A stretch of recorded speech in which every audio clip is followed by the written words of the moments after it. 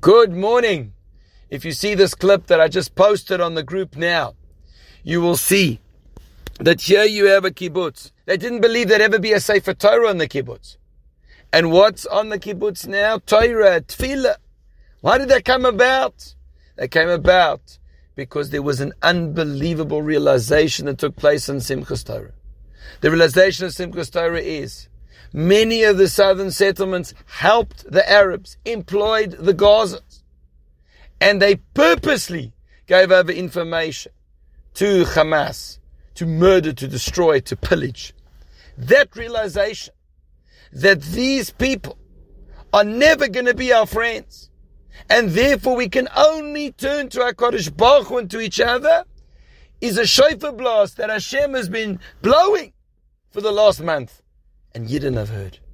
And Yidden have heard, and Yidden are coming together. And Yidden are coming towards the Torah. And coming towards each other in achdus and unity and togetherness in a way in which I've never seen in my lifetime. And this is a beautiful example. Hachnasa Sefer Torah in a place where they didn't want it, where it wouldn't have been allowed. And now what does HaKadosh Baruch Hu say? HaKadosh Baruch Hu says, but I'm with you and you with me. And here's the Torah HaKadosha. Now the Torah is not just an instruction manual. It's also the marriage document. It's a marriage document between us and Hashem.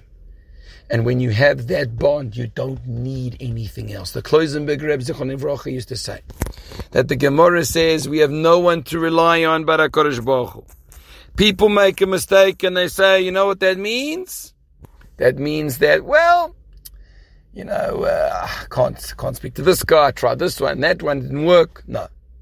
We rely on HaKadosh Baruch Hu, and that is the best. Have a wonderful